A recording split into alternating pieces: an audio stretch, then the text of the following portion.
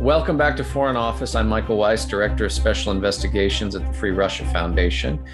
This week, my guest is Mike Eckel. He is a senior correspondent at Radio Free Europe, Radio Liberty, based in Prague. And I brought him on because he's done a lot of reporting about a figure who's all over the news cycle this week, Konstantin Kilimnik. He was named in the latest suite of Biden administration sanctions against Russia, sanctioned himself yet again for his interference in the 2020 election. But what was pretty remarkable, or at least newsworthy, given the government's description of him, was what he got up to in the 2016 election. So they named Kilimnik as a Russian intelligence operative or agent. The nomenclature varies depending on which government agency you consult, but somebody who was passing sensitive polling information from the Trump 2016 campaign back to Moscow and to the Russian intelligence services in particular. Now, this was something that had been widely assumed based on the reading of Kilimnik's role in the Mueller report, but never actually certified by the US government. Mike, it's great to have you on the show. I know you've done extensive reporting on Mr. Kilimnik. Let me start by asking you just generally, who is this guy and where has he been and why has he been so mobbed up with American political consultants over the past few decades that he's now implicated in not one, but two election interference schemes? Well, Michael, Kilimnik's a really, really fascinating character. And, he's been on the scene since the mid-90s, just not on the big radar screen that everyone now is paying attention to. He worked for the International Republican Institute for many years, beginning in the 1990s. And the IRI is, for people who don't know, is a American-funded democracy promotion organization. It used to be quite active in the former Soviet Union with offices all over the place, helping to build political parties and advise political consultants and doing all sorts of, the sort of in the trenches work to build a democratic political system. And it was there that Kilimnik worked. He had been working for at least a decade into the mid-2000s, when the time frame isn't entirely clear, that he began moonlighting for Paul Manafort. And Paul Manafort has a very long and storied political history, and I'm sure many of your listeners know a lot of it already. But, Manafort, among other things, I think he ran Bob Dole's election campaign in 1996, presidential campaign, and had a very influential political consulting operation called Davis Manafort, and had various iterations. But anyways, in the mid-2000s, Manafort brought Kilimnik on to moonlight as Kilimnik was working for the IRI in Moscow. And ultimately, Kilimnik got fired from the IRI. And he began to work more closely with Manafort on various projects, including projects in Ukraine. And we can talk, I guess, more about that in a bit. But and Kilimnik's Kostya is how people know him informally. Kostya's background training was with a very prestigious institute for foreign languages in Moscow that had ties to the Russian intelligence and defense establishment. He is fluent in English, certainly. I'm not sure how many languages he's known to speak fluently. I think he's Swedish, obviously Russian, and English. He was teaching Swedish at the military university, if I'm not mistaken. Is that what it was? Okay. His English is flawless.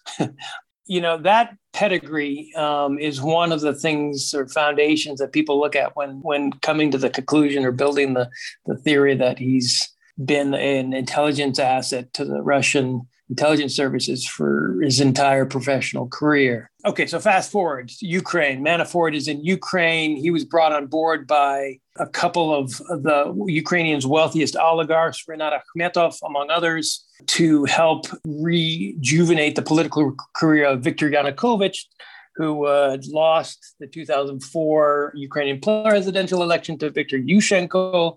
Yanukovych in the late 2000s was kind of washed up, and Manafort was brought on to the case as a political technologist, as the Russians say, as a political consultant to rejuvenate Yanukovych's career. And he did just that. He helped propel Yanukovych to election in 2010 as Ukraine's president. And what was really fascinating, I covered Manafort's trial in Alexandria federal court a few years back. And if you recall, Manafort was put on trial for a bank fraud, tax evasion, and a couple similar related questions. And there was all sorts of really in the weeds documentation and correspondence that was entered into the record by prosecutors, where they talked about the work that Manafort did for Yanukovych and the Yanukovych party, a party of regions. And it was really interesting to see, what Manafort was trying to do with polling, with television ads, with focus groups. I mean, he really brought like American style political campaign building to Ukraine and was wildly successful. I mean, and in doing so, Manafort made, a shit ton of money. A lot of money. That's okay. We're an R-rated show, so you can get away with it. Okay, fair enough. But so here's the thing then. I mean, if you go back and look at some of the press coverage of Kilimnik, certainly beginning in 2017 when, the Trump-Russia allegations really start to dominate the American news cycle. There are a lot of people who are going around. One guy in particular, Phil Griffin, who I believe is the political consultant, also mobbed up with Manafort, but the guy who brought Kilimnik into IRI, who told the Washington Post at one point, yeah, we all knew this guy was GRU. We all knew he was a military intelligence officer. He was very open about it. He used to brag about it. So this is going back to the 90s at a point where, okay, the Soviet Union is no more. To have somebody who was from the services milling around Washington and even perhaps going to work for, in this case, a Cold War era democracy or Cold War, I suppose, inspired democracy promotional vehicle aligned with the Republican Party, the party most interested and most, I suppose, assiduous in trying to bring down the Soviet Union, was not seen as such a big deal, right? Yeah. It's only until recently that such a pedigree or portfolio is likely to raise eyebrows. And so I guess the real question, as far as you can answer it, is how did Kilimnik get away with this for so long? I mean, you're right. Manafort worked Bob Dole's campaign. I think he also had a role in John McCain's 2008 campaign for president, albeit very briefly, because Manafort by then was sort of in ill odor, even among mainstream GOP circles. But how does a guy, this kind of very notorious American political consultant end up doing business for so long with a Russian intelligence officer, and especially dealing in former Soviet Union countries such as Ukraine? So two things I think it's worth highlighting. Phil Griffin's comments about Kilimnik are I don't know what to make of that, because, I've talked to people who have intersected with him in the past through IRI mainly, at least three different people who intersected with him over the past. And they all said, we had no idea he was an intelligence agent. Again, we're going back into the 2000s here. Yeah. So, if this was an open secret, I mean, that is kind of a scandalous in its own way. Yeah. That, emissaries of the Republican Party were openly willing to go into business with this guy. So I'm not sure what to make of Griffin's comments in this regard. Again, Manafort was definitely, he was a gold-plated consultant for the Republicans. Again, Bob Dole, John McCain, his political consultant company was renowned for its Republican connections. Another aspect of Manafort's background is the fact that his connections to a Russian oligarch by the name of Oleg Deripaska, and Manafort at one point was helping to try and figure out. Deripaska is he made his mint in Russia in the metals industry, aluminum, I think, among other things. Yeah, and for many years had been on the radar screen for U.S. law enforcement and U.S. intelligence as being basically a mobster. In deep with one or more various Russian organized crime groups.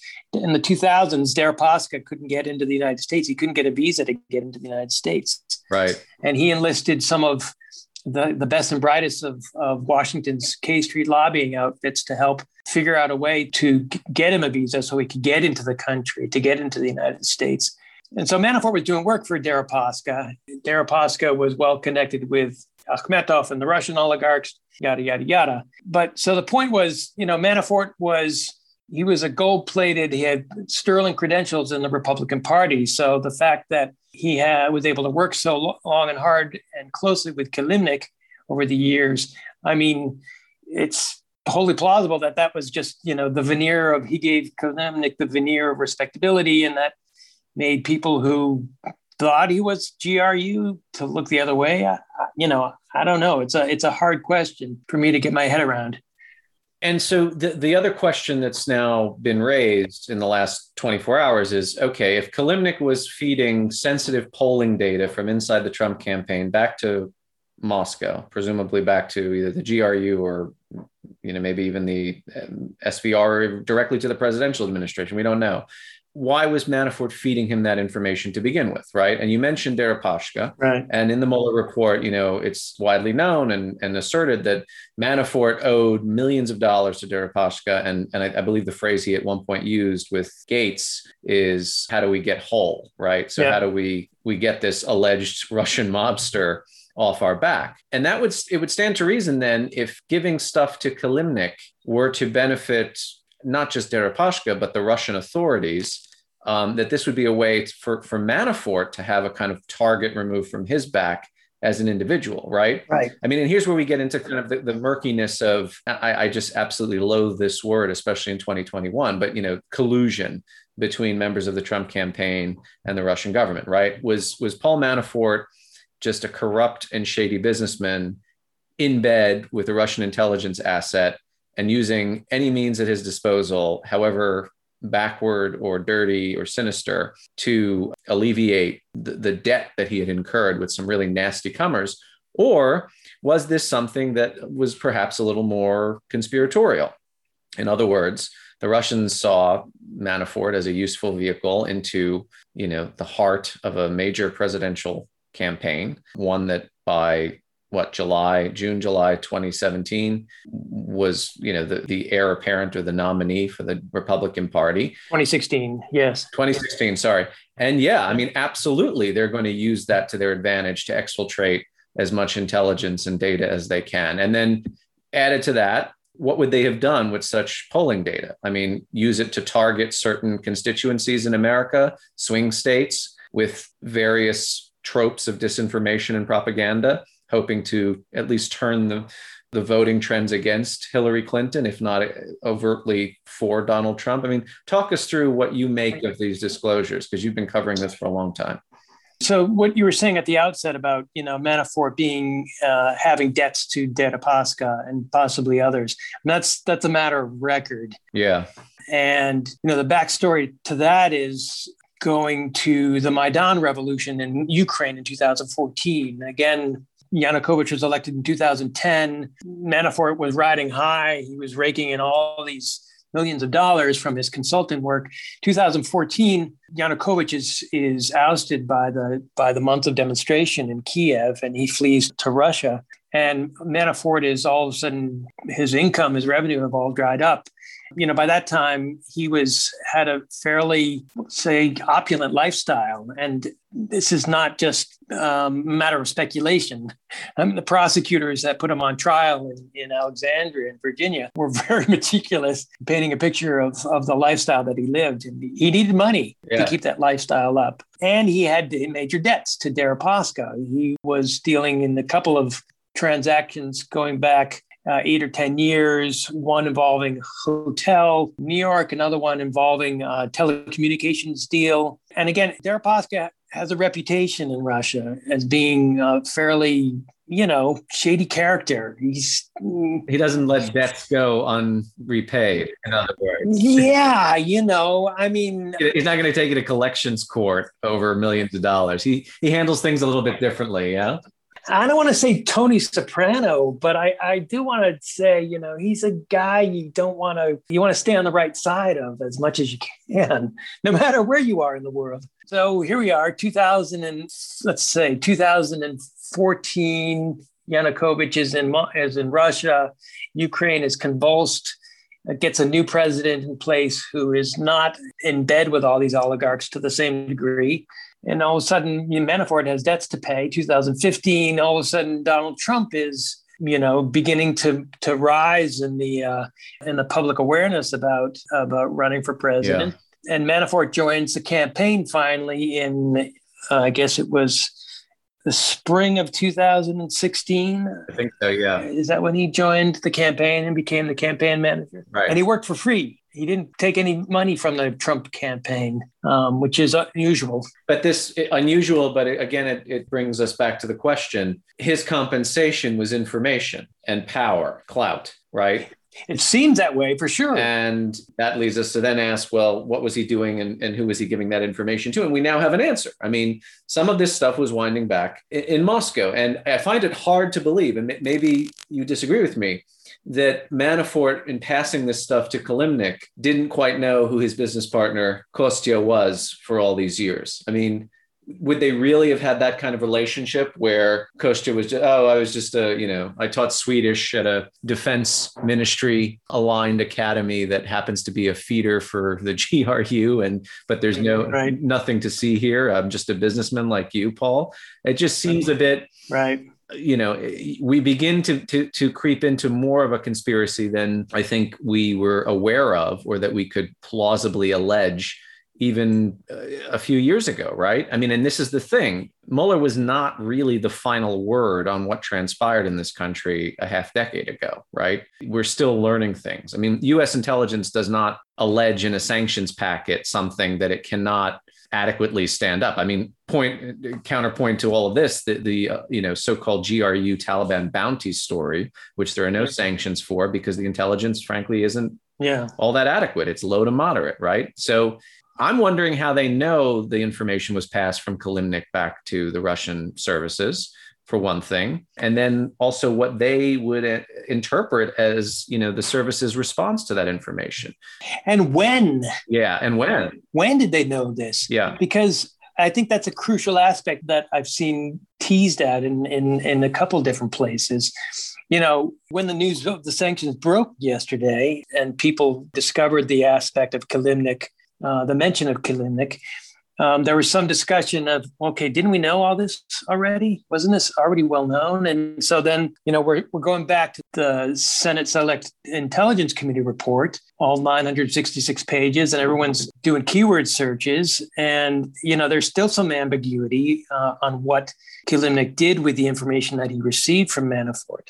And then we go back to the Mueller report, 448 pages, and the Mueller report is even more ambiguous. The office could not assess what Kilimnik or others he may have given it to did with the polling data. Right.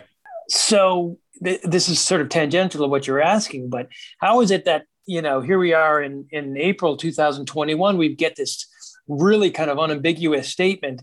Polling data was given to a Russian intelligence agent in 2016. But we didn't know that. The Mueller didn't know that. The Senate investigators didn't know this, 3-4 years ago. That's really, really begs the question.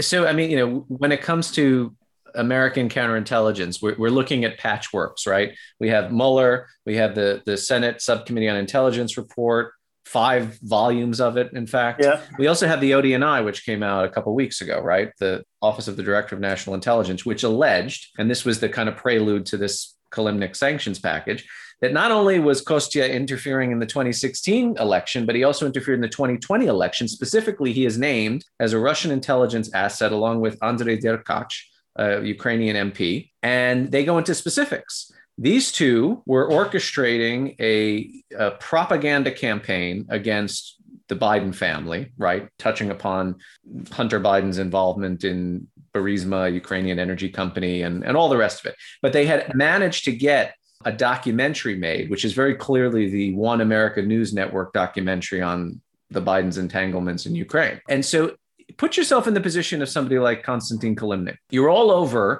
the U.S. investigation into what happened in 2016. But as of 2019, you're also skulking around trying to get the incumbent reelected by attacking his rival, right? Perhaps, and again, I'm speculating, this is just the theory, perhaps the Russian services told Kilimnik, look, this is what we assess the Americans know about what you did the last time around. it's in your own interest as an individual, who presumably wants to travel the world still, to help keep Biden out of office because, God knows what they're going to do the minute a new administration comes in, right, and really starts going after Russian skullduggery. I kind of see this all on a continuum now. If I were a GRU officer and I got caught with my hand in the cookie jar in 2016, I'd probably keep a lower profile in 2020, unless I had a vested personal interest in making sure that nothing more about what I did in the prior election came to light. Do you know what I mean? Again, this is we get into this sort of John le Carré, wheels within wheels aspect of trying to figure out what's going on. But it sort of boggles the mind, really, that the same Russian intelligence asset crops up within the space of 8 years in two different massive US elections, highly contentious, and using similar but also different means at his disposal. And wasn't on the radar screen. Exactly. Just to finish your thought, I agree. You put all this up on the bulletin board, and you take off, the implausible, the impossible, and you narrow it down, and it begs some really hard questions. How much, who knew what and when, in not only in the Republican establishment, in the U.S. intelligence community, right? And why this stuff didn't come out sooner. Where is Kalimnik now? Is there any kind of beat on his whereabouts? He's obviously not in Ukraine, because I think the Ukrainians would have arrested him by now. Yeah, no, he's believed to be. Is he in Russia? Yeah, he's in Russia. Yeah. I've seen reports that he's outside of Moscow and just, laying low, obviously, and not talking to people in any way, shape, or form. He does occasionally answer to WhatsApp messages and similar things. My colleague, Chris Miller, who's one of the people who's also done some stellar work on Kalimnik and has had one of the only extensive face-to-face interviews with him, has pinged back and forth with him, though nothing of real serious substance. So, if the conventional wisdom is correct in that he is and has been an intelligence agent for years, if not decades, then obviously his superiors are telling him to sit down and, shut the fuck up and do only what we tell you to do. It's reasonable to conclude that, when 2019 rolled around and the election cycle began to clarify and we knew Biden was going to be in the race, that the Russians decided to figure out, okay, whose strings can we pull in Ukraine? Yeah. By that time, the Biden story was kind of already percolating, as we know. There were Ukrainian MPs already beginning to sort of throw spaghetti at the wall to see what sticks. Yeah. The whole backstory of Lutsenko, the Ukrainian prosecutor general, and him getting sacked, that was all kind of already floating out there. So it was just a matter of, finding someone like Kalimnik who is capable. And again, I'm speculating. I don't know this for a fact, but it would be finding someone like Kalimnik who then could figure out who to work with in Ukraine, who to start giving this information to, so that it would then ultimately make its way back into the American political ecosystem. And this is where, of course, Rudy Giuliani comes in, but we can talk about Rudy Giuliani at another time, a whole separate podcast episode. Yeah. So, Mike, what else did you take away from the major sanctions drop yesterday? I mean, there was so much in there to digest, from the SolarWinds hack, which now the U.S. government certifies was conducted by the SVR in conjunction with a bunch of, it seems like, freelance criminal operatives, like Pakistani nationals are mentioned in this thing, right? Right. That was interesting. They've name-checked 3 different English language disinformation portals, each one run by a different Russian service, FSB, SVR, GRU. They all got their licks in, I suppose, in terms of pushing conspiracy theories about COVID and Ukraine and so on and so forth. Right. And then also, I want to ask you how you see the current Washington-Moscow dynamic affecting Russia's calculations with respect to Ukraine right now. As you know, major military buildup at the border in Donbass. For the last 7 years, in fact, even though this doesn't get much attention in the press, there's been an even bigger buildup steadily over time in Crimea, both in terms of Russian military personnel, caliber cruise missiles. The Black Sea Fleet is all over the region now in a way that they even weren't before. What do you anticipate is going to happen? Do you think that this is some intimidation exercise, or do you think that the Russians could actually reinvade? So before I answer that, I want to tie off one loose end with the Manafort question. Sure. And this gets to the issue about the polling data that we talked about. We touched on briefly. Allegedly, Manafort was giving Kilimnik internal campaign data, polling data about specific districts or places in the 2016 U.S. election campaign that were, I don't know, battlegrounds or I don't know exactly what the data was. But you ask what could happen with that data if it were to end up in the hands of a sophisticated analytical operation run by either the FSB or the GRU in Moscow. And the answer to that question comes from the discussion, or leads to the discussion, of the infamous Russian troll factory. Yeah. The Internet Research Agency, which, as your listeners know, was established by this gentleman, Yevgeny Prigozhin, St. Petersburg businessman, runs catering operations for the Kremlin, has the moniker Putin chef, and was funding this notorious, sophisticated internet operation that was, creating Facebook pages and personas, sending out targeted ads that were, if not denigrating Hillary Clinton, were certainly, just stirring the shit pot to rile Americans up. Theoretically, sophisticated, detailed polling data on certain precincts in the battleground states in 2016. That information could be used by a sophisticated internet operation in Moscow to target certain disinformation efforts. Right. We don't know that was the case. There's sure as a hell of a lot of puzzle pieces that kind of point to that being the case. We know a lot about Prigozhin's operations. We know a lot about how Facebook kind of looked the other way in terms of having foreigners set up straw man accounts. I think we'll learn more about that as time goes on. And the last point on this question, I think, is interesting, comes from Manafort's former partner, Rick Gates. Rick Gates worked with Manafort as a political consultant for many years, including in Ukraine. Gates turned on Manafort and testified against him in the trial in Alexandria, Virginia. And, Manafort, he's a traitor as far as Manafort is concerned. And Gates has played down the significance of the data that was relayed by Manafort to Kilimnik. Gates has said in a public statement, actually, that the data was, really simplistic and outdated, and it wasn't that useful. So take that, be that what it is. That's Gates who's testified for the U.S. government against Manafort, cut a plea deal, but he's saying it wasn't that significant. So there's that. To your last question. Yeah. Sanctions, Biden, what does this mean for the Russian dynamic? It's been funny to read the analysis of the sanctions that came out and people saying, no, this was totally pansy, weak ass nonsense. And the Russians are just laughing their way to the bank about how these sanctions were targeted, particularly like the sovereign debt issue. But then there's a sizable group of commentariat saying, actually, these are more substantial than you might suspect, mainly because of the foreshadowing, the signaling about what comes next and what could be coming down the pike. People have been really critical of how the U.S. has wielded sanctions over not just with Russia, but with other countries, that we just sort of use it all the time, willy-nilly.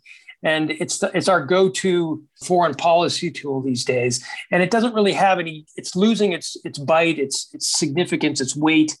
It doesn't have any point anymore. And countries like Russia can sort of shrug it off.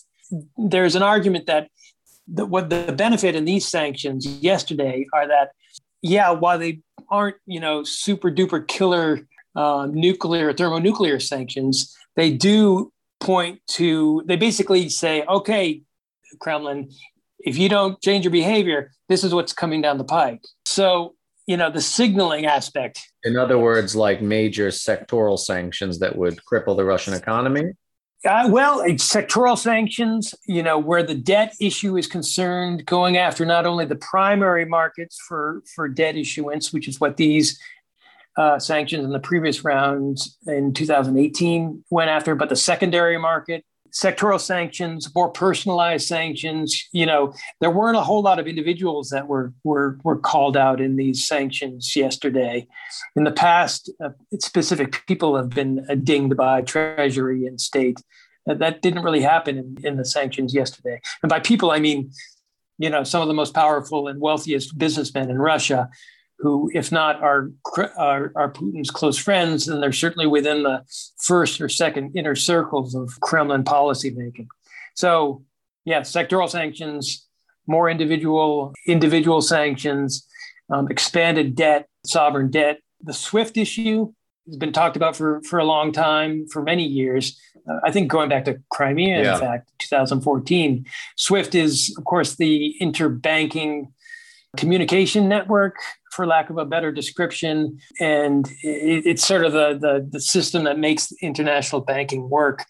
If you cut Russia out of that system, that would be, it would be huge for the Russian financial sector, and it would have serious ramifications for the entire economy. Yeah. The last note on this question is something that everyone should keep in mind. The Russians have been really smart about their finances for the past 5 to 7 years.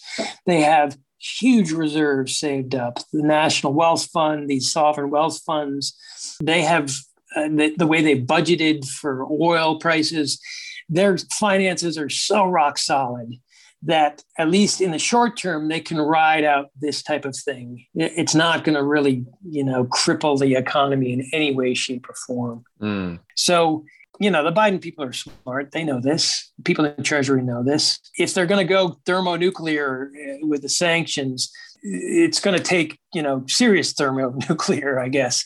But pointing to that option as being, in the short term rather than the long term, might also be a way of deterring Russian actions with respect to Ukraine, right? Yeah, that's what I mean, is the signaling aspect to it. Don't even think about it. Yeah. And so to your question about Ukraine, of course, are the Russians about to invade, or are they just sort of showing off? Is this chest thumping, or is this a real invasion? That's been a discussion going on that you've seen for several weeks now, since the convoys of train cars were pulling up to Voronezh and Rostov, and the airborne brigades were being relocated to Crimea. And, my read is, I'm inclined to agree that this is more for show, more than actual invasion. And the biggest argument to that effect is, if you're going to invade another country, you're not going to do it in full scale, for all the world to see. I mean, everyone was watching these train cars. Everyone was watching these troop movements and these tanks and these missile launchers being schlepped across the country and posted in Voronezh. You'd want to be a little more secretive about it if you actually, in fact, are going to invade. There are a couple people in D.C. Michael Kaufman is the biggest proponent of this, and he's a real smart watcher of these matters. He's subscribed to the notion that this is an intimidation factor, basically to say to the Zelensky administration, the Ukrainian president, hey, you know what we can do. Don't make us do it. And it's a signal to the Biden administration, like an early challenge to the Biden administration to say, we're not going to just sit back while you start sanctioning us right and left. We have the Trump card, which is, if things really go to shit, the Russians will invade. Yes. And the Americans are not going to put troops on the ground. The NATO is not going to put troops on the ground. But what, in your view, what would Zelensky have to do that would provoke Russia into invading? Well, it would be two things. One would be like an outright military campaign. If Zelensky sought to change the battlefield, the line of contact in the Donbass, along Donetsk and Luhansk, I don't think that's going to happen. Right. Zelensky's not that dumb. Recall, Zelensky was also elected on a campaign one of his campaign promises was to try and bring peace to the Donbass situation. So he gave an interview to Simon Schuster of Time, in which he seemed to be pretty adept at reading the Russian maneuvering as an attempt to try and provoke him into doing something untoward or aggressive, which could then furnish the pretext for the Russian invasion. So he seems to be on to this plan. At least that's what he's signaling to international media. So I think I agree that he's not an idiot who's going to fall so easily into this trap. No. Like what happened in 2008 in Georgia, perhaps. Georgia, right. There was just the pretext was, of course, what went on in South Ossetia, and then boom, the Russians went in, and that was that. And Saakashvili was kind of screwed. The Russians would like nothing better than to have a pretext to go in, and I'm sure they would take it in a minute if it arose. So I think I agree with you. I think Zelensky is much more sophisticated and a better read of what the Russians want. The other battlefield question in all this is Crimea, of course, and Crimea's water. Crimea is a dry, arid peninsula. Yeah. Does not have a copious indigenous water source. Water is used to be, anyways, brought in from a canal from the Dnieper River. The Ukrainians cut that off not long after the Russians seized Crimea. Crimea is drying up. They can't drill wells. They can't build pipelines from Krasnodar. So the thinking was, maybe the Russians would be bold enough to go after the Dnieper Canal and basically